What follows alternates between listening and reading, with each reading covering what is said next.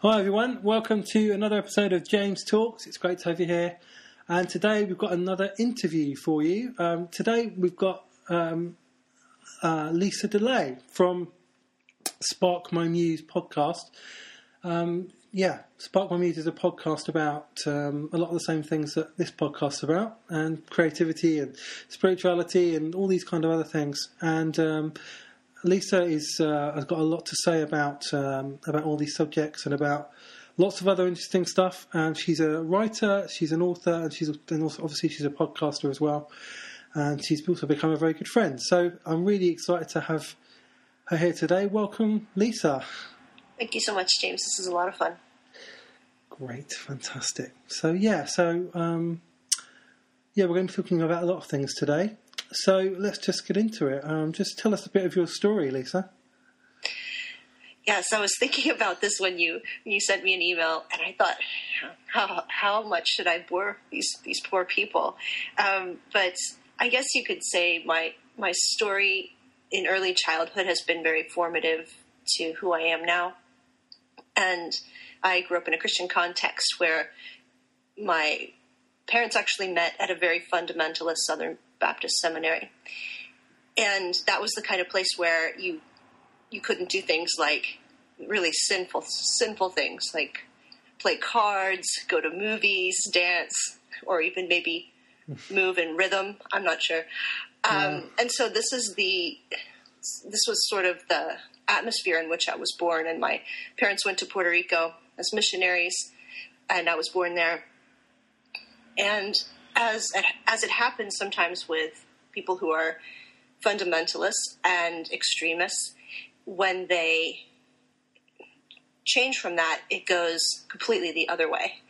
And so my family experienced a lot of swings then, and my father left Christianity, you could say. We didn't pray at meals anymore. He was very disenchanted with Christianity in terms of, I think, how he felt God had failed him because he had put so much of his life into study and was a very charismatic, not in the spiritual tradition sense, but a person with a good mind and a great personality and an ability to preach well, and yet it didn't work out. And one instance, there was a situation where we weren't being paid at all. He wasn't being paid at all because the treasurer of the church had a son with a cocaine problem. Wow. And all those monies that were supposed to be going to us to just pay the basic salary were going to this boy's cocaine habit. And we had to leave. We were eating only rice. And it was my childhood is essentially marked by poverty. And not poverty in the sense that we weren't homeless, but like we didn't ever have new clothes, or we usually had food in the house, but sometimes we had to be on assistance. And I think that those formative times, and there was a lot of tumult in the house as well, but those formative times really did make me more resourceful. And you have to make your own games and you have to make your own fun. And we would go outside, and my childhood was spent outside a lot, coming up with our own games and activities and things like that, because we didn't have very many toys. And I didn't see that as abnormal or anything. I only felt deprived because this is part of the extremism, is that we weren't celebrating any holidays either. So those were all considered pagan to my father, and that was against God's will. And so we didn't do that. There was a lot of physical abuse in the house, which they would call discipline. And it was as you're getting the snot kicked out of you, you're being told a Bible verse and about the rod and sparing the rod and stuff. And so I had a lot of things I had to get over in my 20s and my 30s, when those things tend to come out from childhood. But ultimately, I had a very spiritual life, an inner life, and I felt I could always talk to God, and God was a rock for me, and so were my friendships that were kind of the glue for me in my life when my family life was very tumultuous, and eventually my father left and we were trying to fend for ourselves for a little while. But I think that God was with me during that time. I sensed him being with me. I sensed his presence, and I was growing in understanding of him and of his ways. And there were some, the church we were going to could be very warm and familial, kind of, but it could also be very legalistic. And I tended to ascribe a lot of those qualities onto God that I saw in authorities figures like my father and the elders of the church and so on. They were demanding. They could be very harsh, and I was afraid I would screw up, and so I attributed all those things to God, of course, as you do sometimes. Yeah, you do, yeah. And so I think that those were probably the most formative things, and then I had to unlearn everything. So I had to unlearn everything I had been taught, but yet I knew there was a kernel there that was true. There was something, I wasn't going to be able to buy the idea that I was an accident, or that there was no God, or that somehow things weren't on a trajectory to redemption in some way, redemption of my story, redemption of humanity, So I continued to follow this trail, and without going into my entire memoir here, I could just say that I met my husband at a Christian fellowship group in college, and it was I was definitely one of these teenagers who was just a good kid, just a really, had Christian friends, and I would try to not be sinful and all those things to try to lead as pleasing of a life to God as I could, right? But it didn't spare me from pain, and it didn't spare me from really tragic circumstances. And so I usually say that there are three main things in my life that made me who I am and continue to affect me. And I'm sure there'll be other ones I can add, but the first one is sort of what I already told you, is sort of a tumultuous childhood and divorce with my parents. And all of the, you've been through that, so you know what that is all like. Exactly. It's not like it's not like a divorce stops the fighting. No, it's not like just like, oh, that's it. Suddenly it's all over. No. Well, I'm glad we got over that. Yeah. So obviously that doesn't happen. No. Coming from that circumstance, I was like, there is no way I'm getting married if I think that it's not going to work. I'm going to really look for the right person, and if it's not going to work, and I'm going to have kids, I am never going to put them through that. I cannot even imagine, because there are times you wish you weren't even born. It's so horrible. And so I was trying to be very picky with my selection, and I wound up finding the kindest person I had ever met, just the kindest person I had ever met. And I thought, I don't think I'm going to improve on this. This is a very tender-hearted person who really is a soft place to land. And I thought that kind of person would make a good father, and that kind of person would really care about me. And so, thank God, I believe he made our paths cross. My husband was actually originally born in Japan. I was born in Puerto Rico. He was raised in Iowa. I was raised in Pennsylvania. Somehow we found each other. But in the midst of college, this is the second big influential thing. In the midst of college, my father, who was 44 at the time, and he was in fantastic physical health. He was a personal trainer at the time. He had a stroke. Wow. It's actually called a brainstem infarction, where your artery in your brain just shuts off and you go into an immediate coma. And he was in a vegetative coma, only semi-responsive some of the time, for almost 11 years. Wow. So I never could grieve his absence. I couldn't grieve a death. Yeah. It just went on and on and on. All through my 20s, this was a situation, and it just destroyed me. And I had no idea why God would make such a cosmic mistake. I pinned it on God. And I thought... what we do, isn't it? Yeah, right, yeah. And so I pinned it on God, and I'm like, what is that?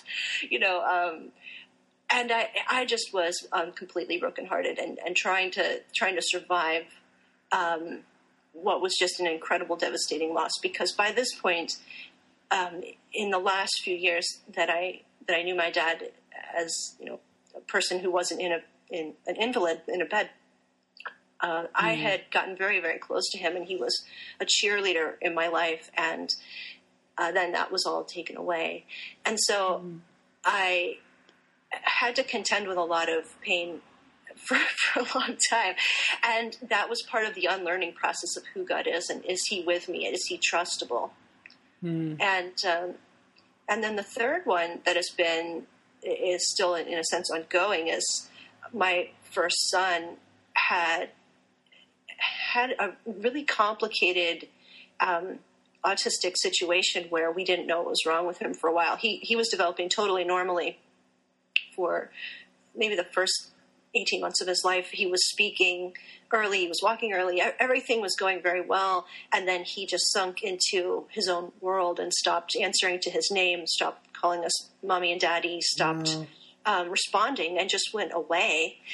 And there was something very, kind of terrible going on. He was my first one, so I thought, is this a stage? No, this can't be a stage. You're wrestling with that, and then trying to figure out where God was in that as well.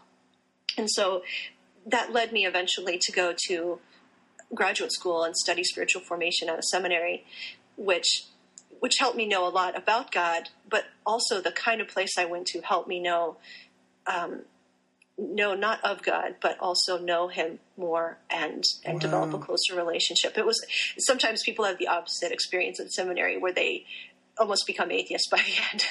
And I would say that because of the people there, the teachers there, who I think mirrored Christ so well, I was just benefited from that in sort of ways that I can't quite explain, but were tremendously beneficial to me, spiritually speaking. And it made me want to, that's kind of what ties into then what I feel is my calling, is for people to feel the reality of God's love for them and be encouraged to create and communicate in a way that matches their calling and their unique gifts. And so that's sort of what I've been blogging since, I should know this, right? 2006, maybe 2007, and out there on the interwebs for a very long time. I was one of those early adopters, having an email in 1992. Wow. That is early. That was very early adoption there. And then just starting the podcast in April sparked my Muse to kind of, in a way, go where the blog has sort of left off in some way, just take it into new audiences and longer format. I really enjoy that. But also, if you go to Amazon.com, you'll see I've done some books too. I think you probably already know that. And there's maybe 5 or 6 that I've done, and I'm working on one right now on discernment and decision making in the Ignatian spiritual tradition, which is very.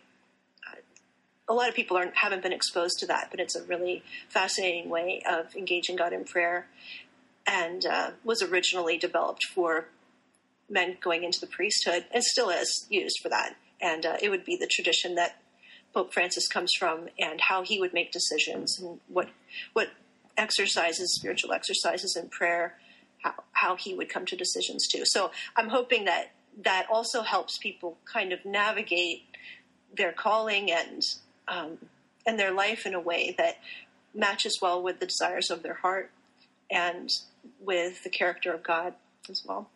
Oh, that sounds fascinating. We'll have to do another podcast episode about all that stuff, because I think all of that kind of sounds really, really interesting. But I find it fascinating how the main events that seem to have triggered a lot of your kind of spiritual formation and shaped your creativity and all that kind of thing seem to have been like, traumatic events, difficult circumstances. Sure. I've talked to quite a few people and heard their stories, and obviously read a lot of books, and it always seems to be traumatic events or conflict or painful circumstances or kind of experiences that people have which are kind of just shake people out of their comfort zone, which are uncomfortable, even if they're kind of positive, even if they're kind of just going to a talk or something like that. But they shake them out of where they are, that make them feel uncomfortable, which kind of shift people forward, because they kind of almost feel like they can't stay where they are. They have to go forward. And it seems the same with you, that you've had these experiences that that have kind of made you kind of stop and think, well, this isn't all there is. This can't be everything. I have to go back. I have to learn more. I have to explore this more, and I have to create something as well, which out of what's happened. I mean, yeah, that's fascinating. So, I mean, this is kind of tied into what we've already talked about. I mean, what do you see as your kind of underlying purpose? I mean, what kind of drives you? What gets you going? What gets you up in the morning? Kind of thing, It's a few things, but for certain, it's being able to create things and use my creative abilities. I have, I don't know if you've taken the Myers-Briggs test. That's a fascinating test to take, especially if you're working with other people who are different than you, that you run into conflicts or seeing the world differently. But my Myers-Briggs score is ENTP, and that's extrovert, intuitive. Thinking it's thinking and feeling, and I'm sort of split right down the middle, and then perceiving, which if you look at those traits, they tend to be people who are inventors, innovators, creators, and that sort of thing. And that's definitely what lights my fire, what is my passion. But I also, along with that, goes learning, and I feel like every day I feel like I'm trying to learn more and more things, and I just love enriching my world by other people's ideas and science and discoveries. I mean, it's sort of I'm a nerd like that. Wow. So what authors, what books what people have shaped you? Would you say? There's been so many.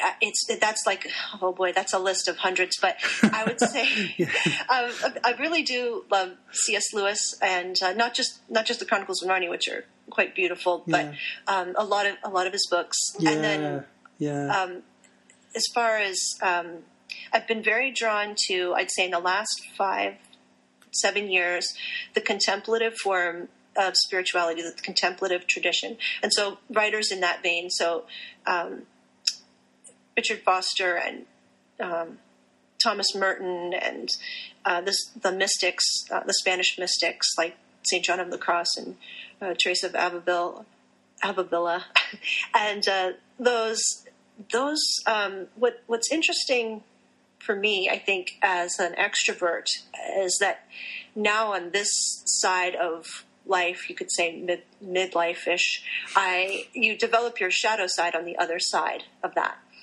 And my shadow side is the not extroverted side. And so what I've noticed is this shift to, while I'm still extroverted in the sense that people and ideas give me energy, I know that I need to nurture that other side quite a bit more. So the side that quiets down, that speaks to God without words in prayer, and that is much more contemplative in nature of relating to God and other people and being rejuvenated from a quieter, still place. And so those are the books, those are the authors that have spoken to me most recently. And actually, I don't have I should have maybe written some things down like that, but if anybody's interested in some of those, I've listed them on my website, some of the things I'm into and read and been inspired by. But also in recent times have had more what are essentially mystical experiences. And I don't mean charismatic or Pentecostal type experiences of, I'm not talking about those things like speaking in tongues or something, but mystical experiences where you have what is so hard to say in words, but if you've had one, you would know. They're like unitive experiences of consciousness. And so it happens in meditation and prayer, I would say rarely, and it winds up being that everything sort of falls away and you feel a communion with God in such a way that you can't undo or unsee or unexperience whatever has happened to you. And so I'm kind of sorting that out now, and I don't have all the words for it yet, and I don't know that I even need to. But it's been a very transformative and spiritually forming part in the last few years, and trying to understand what that means in terms of my relationship with God and others. That is fascinating. I mean, and I'm kind of exploring this. I mean, we've talked about it, because I'm kind of exploring this a lot myself. And one of the things we're going to be doing on this podcast in the coming months is a series on this kind of thing. I'm going to be talking about kind of the mystics and non-dual thinking and contemplative spirituality, and how that all connects with science and kind of psychology and spiral dynamics and consciousness, and how this kind of interconnected spirituality, and it kind of, I don't know what your experience of this, but for me, even though I'm just at the beginning of exploring these ideas, already it's kind of blown my relationship with God up, and my perception of God has got bigger. My idea, my how I relate to God and who He is and how I see Him, the whole concept has just blown up in my mind, and it's kind of like any traumatic event, you can't kind of explain it or put words on it straight away, and sometimes you may never be able to. But it sounds like you've kind of you're on that journey as well. Yeah, and it's funny, because then when you go back and read the Bible again, you're thinking, oh well, I thought I was born of the Spirit already, and I think you are. There's a it's a progression. It's a progression of spiritual maturity that happens, and I'm certainly not there yet. I won't have arrived ever, but you read them and you're realizing, at least I should say I'm realizing, and people will see this differently, I assume, but that Jesus is a mystic. He's talking about mystical experiences all the time, but no one can understand them. And I don't know that you can. You can't just all of a sudden understand them, but you can prepare your heart to go there in the first place, the soil of your heart. Yeah. And then when it happens, you know what it was, because God has already told you. Jesus has already mentioned it. When He says that God will be worshipped in spirit and in truth to the Samaritan woman, or that to Nicodemus, that you must be born again, and He's talking about a spiritual born again. That has a lot of levels to it, and I think that God will draw you deeper and deeper into things, and you'll think, oh well, I thought I already had a conversion experience. I thought I already sort of turned my life over. And then you'll realize that God is in and through everything in a way that you have never really been able to wrap your brain around before. And then and everything changes, and then you are sort of born from above. And then I think you continually get drawn into that deeper and deeper. And I'm sure that I'm going to have other experiences and other times with God that'll blow away whatever I'm thinking now. Yeah, I mean, yeah, absolutely. Yeah, I mean, there's that phrase, isn't there? The more you know, the less you realize. The less you know, kind of thing. Yeah, right. The more you learn, the less you realize you know. And right, exactly. Yeah, exactly. You thought, like I often have heard people say, "I wish I was 17 when I knew everything again." I knew everything at 17, and you couldn't tell me anything because I knew every single thing you need to know. But it's true. The more you delve in, it's the rabbit hole, and you go down there, and there is no end to it. And as soon as you think you have God figured out, and you put him in a nice little box, he'll explode the box and maybe explode your life in the process. And in the end, you're back to the simplest things. You're back to, oh, this is a journey of faith. I don't know. I don't know what it's around the corner. I don't have the certainty. And that is that faith of a child that we're talking about. And I've noticed that has a completely new meaning to me now, to a deeper, richer meaning. Yeah.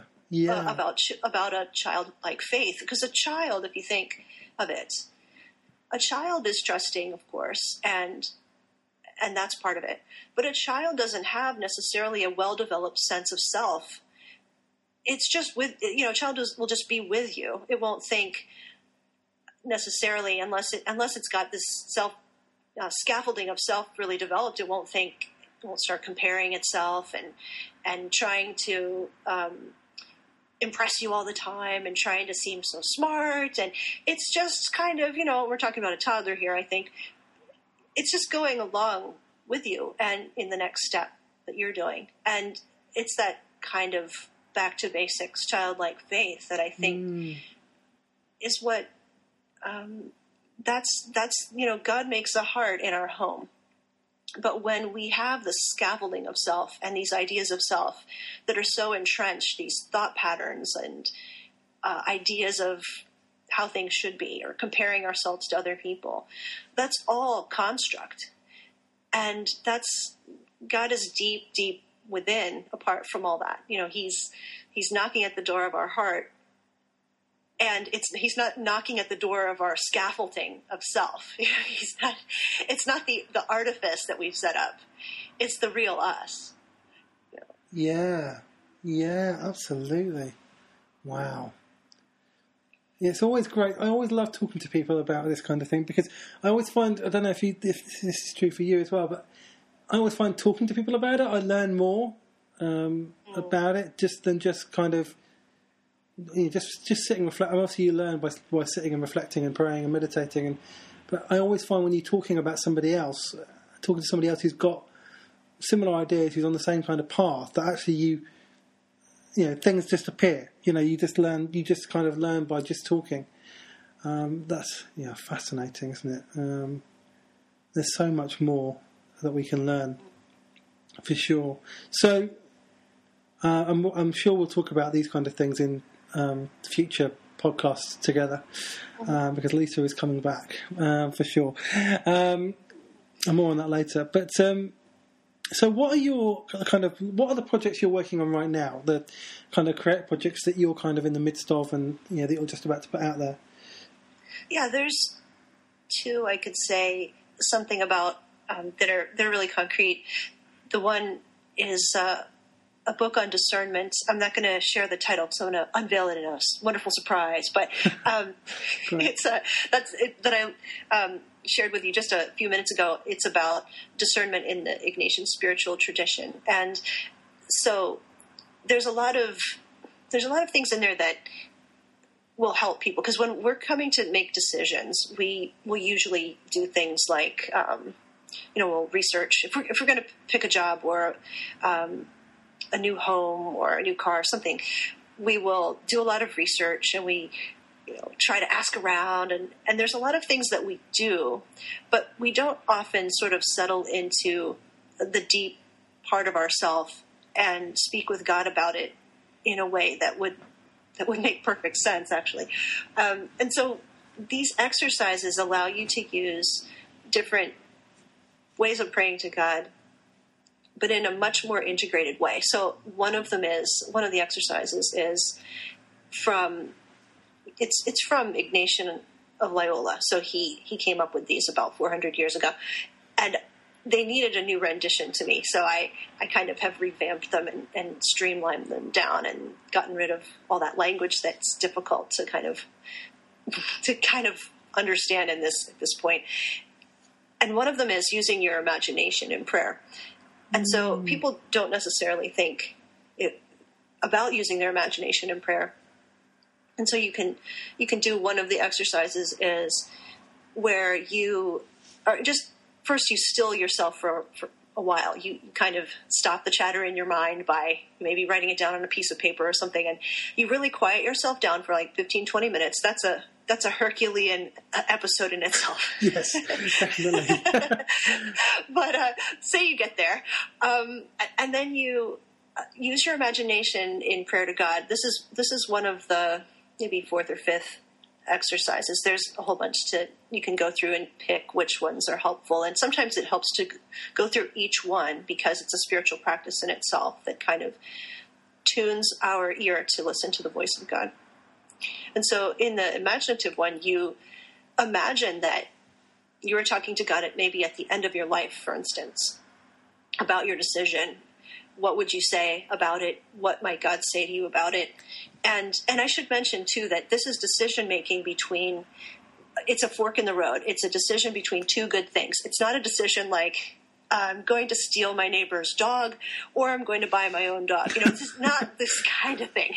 It's not a moral issue or not I know I should do this right thing, but I want to do this thing that will bring me pleasure. It's not that type of decision, right? It's basically just choosing between two things, which both of them would be good, both of them would be fulfilling, both of them would be positive. Yes. But you're not sure which one to choose. It's like exactly, yeah, and it's kind of like so for the priesthood with men going into the priesthood, it's not like they were going to be like, I'm going to either be a priest or pretty much worship Satan. It was going to be like, should I devote my entire life to God and take these vows, or should I find a woman to marry or find a vocation outside of that calling? And so it would be like both are going to be pleasing to God, and it's sort of the toughest choices are the ones between good, better, and best. And yes. So like how do we get there? And in my youth, I definitely was of the misguided opinion that there was one perfect, good and perfect will of God, and if I messed it up, if I found the wrong path or the wrong trail, it was going to lead me to destruction and displeasing God. And I think that, God has joy and delight in the decisions that we make that are in keeping with his ways, but that bring us joy. He has joy when we do, as any parent might when their child picks something to do that is right within their talents and right within their passions. That brings immense joy to a parent. Yeah. And it's not like you'd have to pick one way. So I think this is it's a roadmap for choosing that, but it's not the kind of pressure situation where, what if I pick wrong? It's just sort of, what makes the most sense and where do I sense God's leading? And it's in that way. So the imaginative prayer uses the powers of imagination and the mind in a way that can help come to a decision. And there's other ones too, in terms of using your bodily senses. Now it's funny because we can pray and forget completely about our body as if it's not a part of us. Yeah. And in this particular prayer exercise, you are just praying and quieting yourself down, and you're thinking, what am I feeling in my body right now? And what you'll usually find is that, unbeknownst to you, your chest feels really tight when you feel anxious, or you feel like you can't quite get the air in. Or maybe you feel full of joy in the decision and full of life, and you feel expansive and free in your body. And just tuning into that can help you pick a better path. But sometimes we just think, well, prayer is just talking to God, and or prayer is just praying to God about something and then looking for a sign later. And then when a series of coincidences matches up, that's the one I'll pick. And, it doesn't have to be like voodoo like that. It can be where you just listen carefully to your body and to your, to the still small voice. And so this book is kind of about how to train for that, how to become more receptive to that. And that's going to be coming out. It's in the editing stage right now, and I'm hoping in November I can roll it out, and on sparkmymuse.com I'll kind of do an announcement and get it all set. But that's the big one there. And then the other thing I'm doing that's sort of new that may develop into a book is I'm doing something called Soul School, which is part of the podcast, and it's just shorter episodes that are going to go into different things on soul care and spiritual formation. And those are kind of little snippets that very well might work into a class that you can do a webinar or have handouts and things to go through, or even go through with other people. And still in development, but that's kind of because the podcast has been largely interview based, I'm trying to also get it into some topics that I can write about and share some of the stuff I've been learning along the way. Yeah, that sounds something very similar to what I want to do next year as well. Exploring all those topics I mentioned. I'm still trying to figure out what that series looks like actually, and what it's going to be. But I think there's a lot of ties in what we in the work that we're both doing, isn't there? I think there's sure. a lot of overlaps, and good overlaps. And that's the kind of the next thing I was going to say. Well, to all of you guys listening, is that Lisa and I are going to be doing a lot more work together. I'm going to be appearing on her podcast a few times and talking about some stuff, and she's going to be coming back on here talking probably about her book and about a lot of other things, about creativity maybe, and a few other things, and there'll be other things that we'll be working on together. So Lisa's going to be kind of almost part of the team here on James Talks. Because I'm not going to go into this in detail now, but I really believe in collaboration, and I think it's important that we all work together, that we're on this journey together, and that we support each other and encourage each other rather than be in competition. I think you'd agree with that, wouldn't you, Lisa? Oh, for sure. Yeah, I think my last job that I had for a year's time was working as a manager at a vineyard, and the owner is a Christian, and he got his start in the technology field, in technology startups and things like that. And he said that in technology startups, there's a thing that they call co-opetition. So it's competition, but it's cooperation, because you really can't make it in that world without a lot of cooperation. You can see that with Twitter and Buffer and all these different places. They all have these integrations with other companies. And it's because they know that they're stronger together than they are separated. And I think that's the mindset for a new time we live in. We don't live in a time where you just shove your way up to the top of the hill and push everybody else off and stand there for a while alone.